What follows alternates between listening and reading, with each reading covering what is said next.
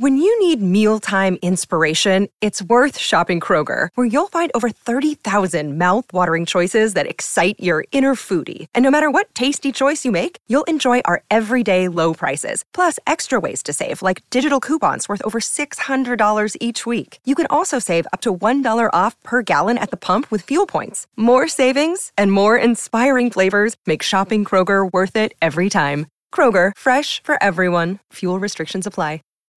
When you need mealtime inspiration, it's worth shopping Kroger, where you'll find over 30,000 mouth-watering choices that excite your inner foodie. And no matter what tasty choice you make, you'll enjoy our everyday low prices, plus extra ways to save, like digital coupons worth over $600 each week. You can also save up to $1 off per gallon at the pump with fuel points. More savings and more inspiring flavors make shopping Kroger worth it every time. Kroger, fresh for everyone. Fuel restrictions apply.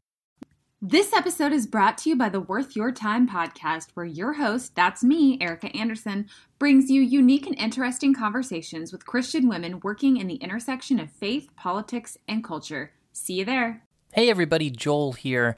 Troy and I are taking this week off to spend Christmas with our families, but we didn't want to leave you with nothing. So we're going to play an episode early on from our Revive Thoughts archive. This is actually the second episode that we ever posted on this feed, and it's one of my favorites. It's a sermon by Hudson Taylor, and our narrator, Dr. Mike Dodds, does an incredible job of narrating, and I think really driving it home. And if you haven't heard this episode already, I strongly recommend you give it a listen. And if you have heard it already, give it a listen again. You might find something new the second time around.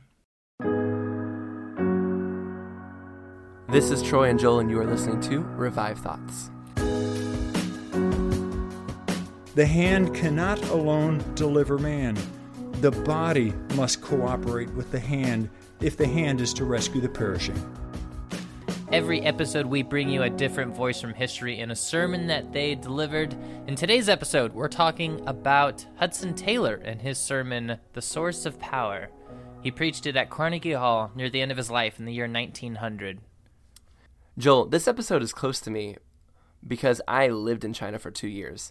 And in the 1990s, the world found out that the Church of China was doing really well, actually. We knew that there was suffering. We knew that there was persecution. We knew that under Chairman Mao and under communism, the church had almost been, we thought, eradicated. But in reality, there was a huge movement still going on, and that there were millions and millions of people who still believed in Jesus Christ as their Lord. And we can track this back to one person who lived 100 years before all that happened. This person, Hudson Taylor, who grew up in England and who literally, I've never seen anyone like this. He seemed to be placed on earth for one purpose, literally sent to earth with one mission in life, and that was to be a missionary to China. Yeah, when his parents were pregnant with Hudson Taylor, they prayed that God would use him to take the gospel to China. And it wasn't long after he was born and, grew into a young man that he made declarations of his own, of his calling to be a missionary in China. Yeah, when he was a young man, when he was an adolescent, he actually left the faith for a very short time, and he picked up a gospel tract, and he was really just reading it to kill time. He was bored one day, but by the end of the gospel tract, he had actually came to Christ, and in that moment, he goes, I need to be a missionary to China. He realized that's what God wanted him to do. And this was, or to remind you, back in the 1850s of England, this is in the middle of the Industrial Revolution, and he actually comes into contact with some other missionaries. They kind of inspire him, and he actually comes into contact with another preacher from our show, George Mueller, who also pushes him in this direction as well. Yeah, there's a great story that I love, possibly apocryphal. It might be true, it might not be. This legend of Hudson Taylor, when he was training to be a doctor in China, he was examining this dead body that had a bad disease that killed it, and he got a cut on him. And the doctors said, go home and spend time with your families, get your affairs in order, because you'll be dead by morning. The disease was that dangerous. It was that deadly. And Taylor supposedly was quoted saying, although I'd be happy to go and be with the Lord, I'm sure he has great plans for me in China to be a missionary. And he goes home and he does get tremendously sick, but he doesn't die. All the other nurses that handled that body, they did end up dying, but God preserved Hudson Taylor. When Hudson Taylor arrives in Shanghai, He ends up in China during the middle of a huge civil war that was much larger than the United States of America's. It lasts for 14 years. It moves people, 100 million people out of their homes. It's the Taiping Rebellion, which was centered right around Shanghai in this entire region where he's landing, and it becomes the bloodiest event in the 1800s. Yeah, it's estimated that 20 to 30 million people died during this rebellion. 20 to 30 million people. And there's many layers to this rebellion and what happened to it over the years, but it was largely the cause of this religious cult that happened it was a man that believed he was Jesus's brother. And he took over several cities, and after he died, after 15 years of fighting, he had other followers that rose up and also claimed to be God and King. And eventually Britain and France had to bring in their forces to help stabilize Shanghai and keep it from going under. And it is in this era that a 21-year-old Hudson Taylor arrives and has to preach the gospel. I mean, imagine during that time what it would be like to try and tell people about Jesus Christ. And like, yeah, Jesus Christ, his brother's over there. No, the real Jesus Christ. And Hudson Taylor is so close to this war, he's so close to the action, that he actually sends home a cannonball that just nearly took off his head. It was really close. He sends it back to England. He goes, yeah, this almost took off my head while I was preaching one day. And another thing he becomes really known for is he becomes one of the first missionaries to dress as Chinese locals do, and to wear their haircuts, to learn their language really well. He realized that nobody was coming to hear him speak because it was just a westernized European Christianity and they didn't see the point. So he decided to drop everything he could that made him look like a westernized European and come to them as much as he could as a Chinese person and say, look, we're the same. I get you. I have this really important thing about Jesus Christ I need to tell you.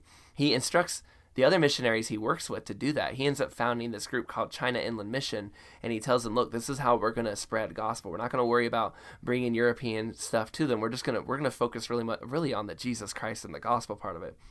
And this group, China Inland Mission, is still around today. They call themselves Overseas Missionary Fellowship now, and they're still a big mission organization in Asia. Yeah, several of his family members become missionaries to China, and even his great-great-grandson, James Hudson Taylor IV, is still to this day working with the ministry that his two greats and a great-great-grandfather organized back in China. Yeah, he starts a family there. He actually marries a special woman. Her name is Maria Jane Dyer, and she's actually the orphaned daughter of Samuel Dyer, who's another big missionary who was working in the area. They lose some children, but they do start this family, and they also, while they're in the area, they on and off adopt children. It's a hard time for them, and their influence is slowly growing. We think of Hudson Taylor, and we think of the big things he did and how he changed the world. But there were decades where, honestly, they felt no real success. It was very slowly moving over there. And a lot of times people would call him just extreme and too hard and too rigorous, and people would get burned out working under him because he was just so about this mission that he was on. And he himself would get sick over and over again, pushing himself so hard. But slowly over time, they found that they were making successful inroads into China.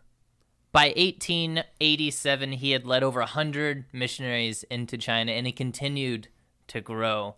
He became deeply respected by the Chinese people there, to the point where Chinese tourists would go and visit his hometown in his honor. But he gave up a lot in the process. Out of the 8 children that he had, 4 of them didn't make it past the age of 10.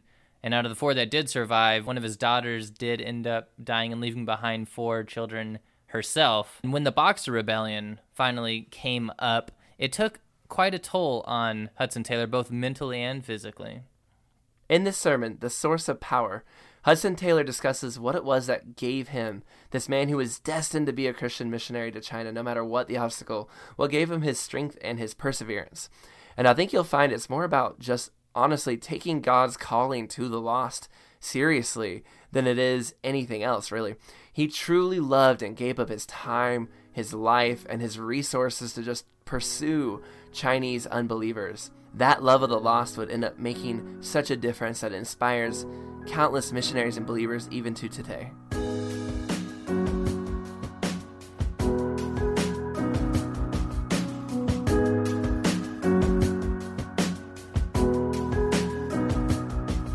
Our subject this morning is the source of power for Christian missions. The strength of a chain is limited to that of its weakest link. If we connected with the source of power by a chain, the weakest link will be the limit to which we can take hold of it. But if our connection is direct and immediate, there's no hindrance to the exercise of the mighty power of God. God Himself is the great source of power. It's His possession. Power belongs to God, and He manifests it according to His sovereign will, yet not in an erratic or arbitrary manner, but according to His declared purposes and promises. God tells us by His prophet Daniel that the people that do know their God shall be strong and do mighty deeds, and they that understand among the people will instruct many. If it be ordinarily true that knowledge is power, it's supremely true in the case of the knowledge of God. Those who know their God do not attempt to do something, they just do them. We shall search the Scriptures in vain from Genesis to Revelation for any command to attempt to do anything. God's commands are always do this. His prohibitions are always do not do this. If we believe the command to be from God, our only course is to obey, and the action must always be successful. God's power is available power. We're a supernatural people, born again by a supernatural birth, kept by a supernatural power, sustained on supernatural food, taught by a supernatural teacher from a supernatural book. We're led by a supernatural captain in right paths to assured victories. The risen Savior, as He ascended on high, said, "All power is given to me in heaven and in earth. Go you, therefore, disciple, baptize, teach all nations, and look, I am with you always, even to the end of the age." And again, "You shall receive power when the Holy Ghost is upon you." Not many days after this, in answer to united and continued prayer, the Holy Ghost did come upon them, and they were all filled. Praise God, He remains with us still. He Himself is the power. Today, He is as truly available and as mighty in power as He was on the day of Pentecost. But has the whole church ever, since the days before Pentecost, put aside every other work and waited for Him for 10 days that power might be manifested? Has there not been a source of failure here? We've given too much attention to methods and to machinery and to resources, and too little to the source of power, the filling of the Holy Ghost. This, I think you'll agree with me, is the greatest weakness, has been the greatest weakness of our service in the past, and unless remedied will be the great weakness in the future. We are commanded to be filled with the Spirit. If we're not filled, we're living in disobedience and sin. And the cause of our sin is the cause of Israel's sin of old, is the sin of unbelief. It's not lost time to wait upon God. I refer to a small gathering of about a dozen men in which I was permitted to take part some years ago in November 1886. We in the China Inland Mission were feeling greatly the need of divine guidance in the matter of organization in the field and in the matter of reinforcements. And we came together before our conference to spend 8 days in united waiting upon God, 4 alternate days being days of fasting as well as prayer. This was November 1886 when we gathered together. We were led to pray for 100 missionaries to be sent out by our English board in the year 1887 from January to December. And further than this, our income had not been elastic for some years. It had been about 22,000 pounds, and we were led in connection with that forward movement to ask God for 10,000 pounds, say $50,000, in addition to the income of the previous year. More than this, we were guided to pray that this might be given in large sums, so that the force of our staff might not be unduly occupied in the acknowledgement of contributions. What was the result? God sent us offers of service from over 600 men and women during the following year, and those who were deemed to be ready and suitable were accepted, and then were sent out to China. And it proved that at the end of the year, exactly 100 had gone. Well, what about the income? God did not give us exactly the 10,000 pounds we asked for, but He gave us 11,000 pounds, And that 11,000 pounds came in 11 contributions. The smallest was 500 pounds, say about $2,500. The largest was $12,500 or 2,500 pounds. We had a Thanksgiving for the men and the money that were coming in November 1886, but they were all received and sent out before the end of December 1887. The power of the living God is available power. We may call upon him in the name of Christ with the assurance that if we are taught by the Spirit in our prayers, those prayers will be answered. God's the ultimate source of power, and faith is the hand which lays hold on God. And how important is that hand?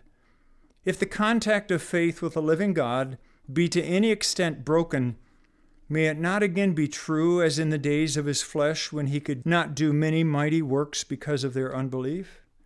How important is faith? And what is this so essential faith? Is it not simply the recognition of and reliance upon God's faithfulness? Is it not simply reliance on the fact that faithful is he who promised, who also will do it? With this faith and lively exercise, God may manifest himself as he never has done. We're living in days of wonderful missionary successes, but we may see far more wonderful things in days to come. Another important thought, a source of power, the church.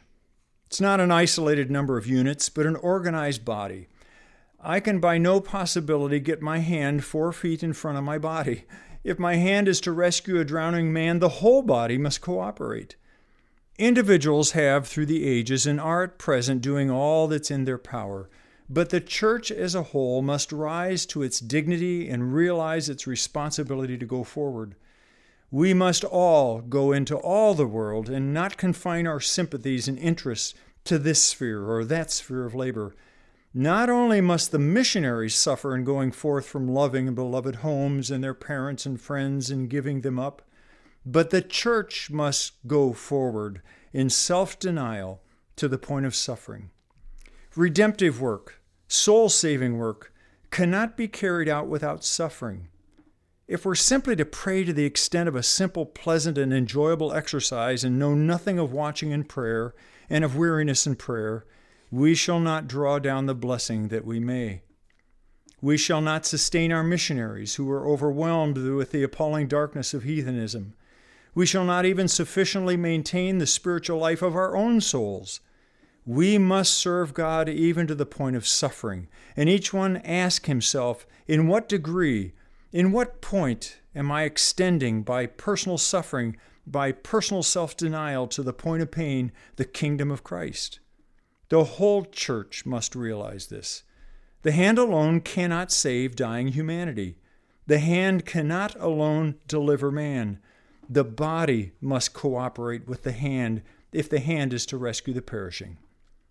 Beloved, you whose duty it is to remain at home are equally sharers with those who go into the mission fields in this work. Yours the responsibility, yours equally to share in the reward when Christ is glorified and his kingdom is everywhere made known.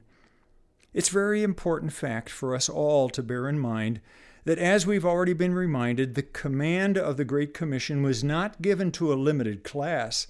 It was given to the whole church, and we all have our share in the responsibility. Let us then practically contemplate for a few moments briefly the secure basis of Christian missions and the sources and the channels of their power. First, we have already been brought before us in eloquent language the divine assurance and commission, all power is given to me in heaven and in earth. Go you therefore, and look, I am with you always. Or as in Mark, go you into all the world and preach the gospel to every creature. This implies the duty of evangelizing each generation in its own generation. The only time when men can be evangelized is the time of their life. But in view of this, how solemn the position of the world, and how solemn our responsibility. Today, the Chinese are passing away at the rate of 1 million a month, dying without God today. Oh, what does this mean? Those only know who have seen the darkness of a lost soul's deathbed, those only who know something of the terrors of a lost soul's heart looking forward to the next life, the horrors of which they faintly depict to themselves. and expect them to be far worse than their most terrible imaginings. The darkness of heathenism, the suffering of the lost soul, with the full knowledge that they are sinners. There's no question about that in the lost soul's mind. They know they're sinners, and they know that sin brings about with it inevitable consequences. The Chinese proverb is that evil brings the evil reward, and good brings the good reward. If the reward has not come, it's because that time has not come. Come it will most surely. And when we imagine how these people have not only a fearful anticipation of judgment to come, they know it's coming. Something has taught them this. Every man knows it in his own heart, but they are, as Paul says, without hope and without God in the world. Even unconverted people are not hopeless in Christ's lands. They know there's a Savior. They have some hope that He may accept them. They have some belief that if not earlier, even in their last moments, they may have an opportunity of repentance and acceptance. But the heathen are without hope. They know no God who can pardon sin. They know no power that can deliver from the penal consequences of sin, any more than they know how to be delivered from its love and power without hope in the world. We have the power of a divine command. And there is another power, a power far too little appreciated and sought after, the power of self-emptying and unresisting suffering. We've tried to do, many of us, as much good as we felt we could easily do or conveniently do, but there's a wonderful power when the love of God in the heart raises us to the point where we are ready to suffer. And with Paul, we desire to know Him in the power of His resurrection, which implies the death of self, and the fellowship of His sufferings, being made conformable unto His death. It's ever true that what costs little is worth little. Then how little some of our service must have been worth. If it's true in anything, it's especially true in divine things that what costs little is worth little. It's a serious and difficult problem very frequently to know how far we should look and accept the protection of our governments or their vindication in case of riot or persecution. I've seen both plans tried. I've never seen the plan in the long run successful of demanding help and vindication from man. Whenever I've traced the result in the long run, there has been more harm done than good. And I've never seen the willingness to suffer and leave God to vindicate His own cause, His own people and their rights, where the result has not been very beneficial if there has not been rest and faith in Him. And praise God, I have known a number of such instances in the mission field. I have known of persecution and riots that have never been reported, never been published in any papers anywhere, have not been known by many, even of those who are connected with the same mission, and wherever the course has been taken of just leaving God to vindicate and leaving God to restrain and leaving God to help, the issue has been marvelously successful, and it has led to great joy and great helpfulness. This is a power which God has given us, which sometimes we may leave out of account. One other power is the gospel itself. The gospel itself is the power of God to salvation to everyone that believes. Now, there are different ways of preaching the gospel. There's the plan of preaching the gospel and looking forward to the gradual enlightenment of the people, to their being saved, as it were, by a process of gradual instruction and preaching. And there's another method of preaching the gospel, believing it to be the power of God unto salvation, preaching it in the expectation that He who first brought light out of darkness can all at once and instantly take the darkest heart and create life within it. That is the message that is successful. It's been my privilege to know many Christians, I'm speaking within bounds when I say 100, who have accepted Jesus Christ as their Savior the first time they ever heard of Him. The gospel itself is the power of God to salvation. There are many other powers which time forbids our referring to, but God has not left us without power for our enterprise. There's the power of sympathy, of love, the power of adaptability, and most of all, the wonderful power of prayer, which might well be the subject of a whole paper. Is not the power of prayer very much the gauge of our power to do God's work successfully anywhere and under any circumstances? This power, the marvelous power, will bear much more attention than we have ever given it. We may well thank God that He has not left us a difficult service without providing us abundant power, adequate power, and resources for its discharge for all time, even to the end of the world. Amen and amen.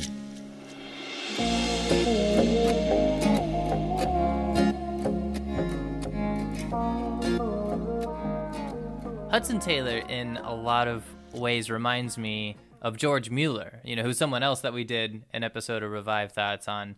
And, it makes sense because he was directly inspired by George Mueller, per his own words. And it's that faith that we see in both George Mueller and Hudson Taylor that is really inspiring. The faith that Hudson Taylor has to go into a country with nothing, with the full confidence that God is going to use him to do great things and to share the gospel. It's awesome to see him preach this sermon at the end of his life, right? That he's looking back on what the Lord has done throughout the 1800s. We don't always get that perspective. We don't always get to see that reflection, that analysis of this is what we had faith for, and this is how God provided. This is those numbers that we see. He can quantify it. These is how many missionaries came about by that point because we had faith. This is how the Lord worked. This is how the Lord moved.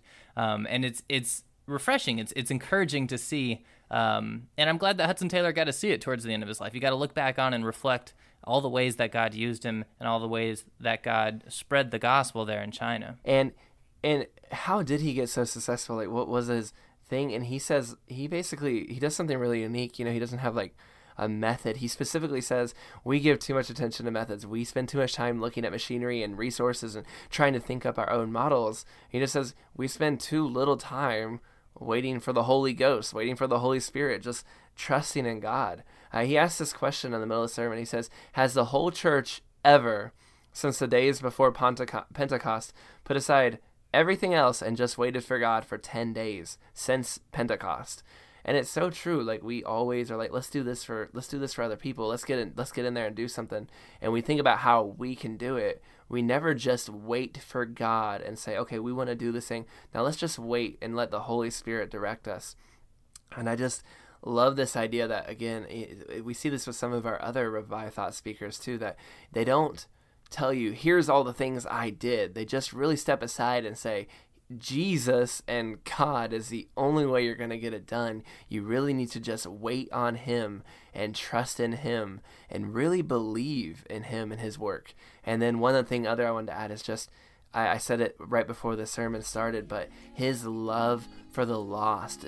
I imagine when he was going through the war in Shanghai, when he was going through the loss of his children, that it was just this unstoppable love to see non-believers come to Christ that must have really kept him going through those dark times.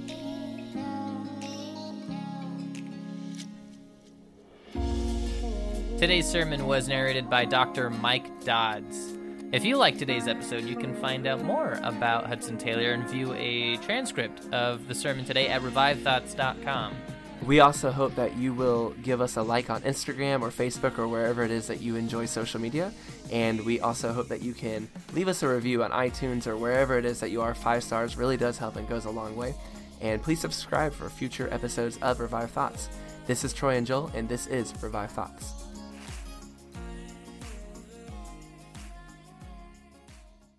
This episode is brought to you by the Worth Your Time podcast, where you'll hear from Christian female entrepreneurs, politicians, ministry leaders, authors, athletes, CEOs, and more. I'm Erica Anderson, mom of 2, writer, and host and creator of Worth Your Time. I created this podcast because I wanted to hear from more women like me who were interested in the intersection of faith, politics, and culture. How do we navigate the choppy waters of partisan politics? How do we engage with culture honorably as Christian professionals?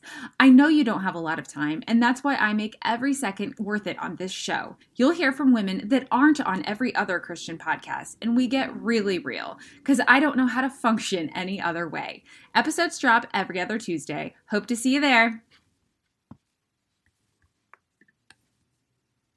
This is the story of the one. As head of maintenance at a concert hall, he knows the show must always go on. That's why he works behind the scenes, ensuring every light is working, the HVAC is humming, and his facility shines. With Grainger's supplies and solutions for every challenge he faces, plus 24/7 customer support, his venue never misses a beat. Call quickgrainger.com or just stop by. Grainger, for the ones who get it done.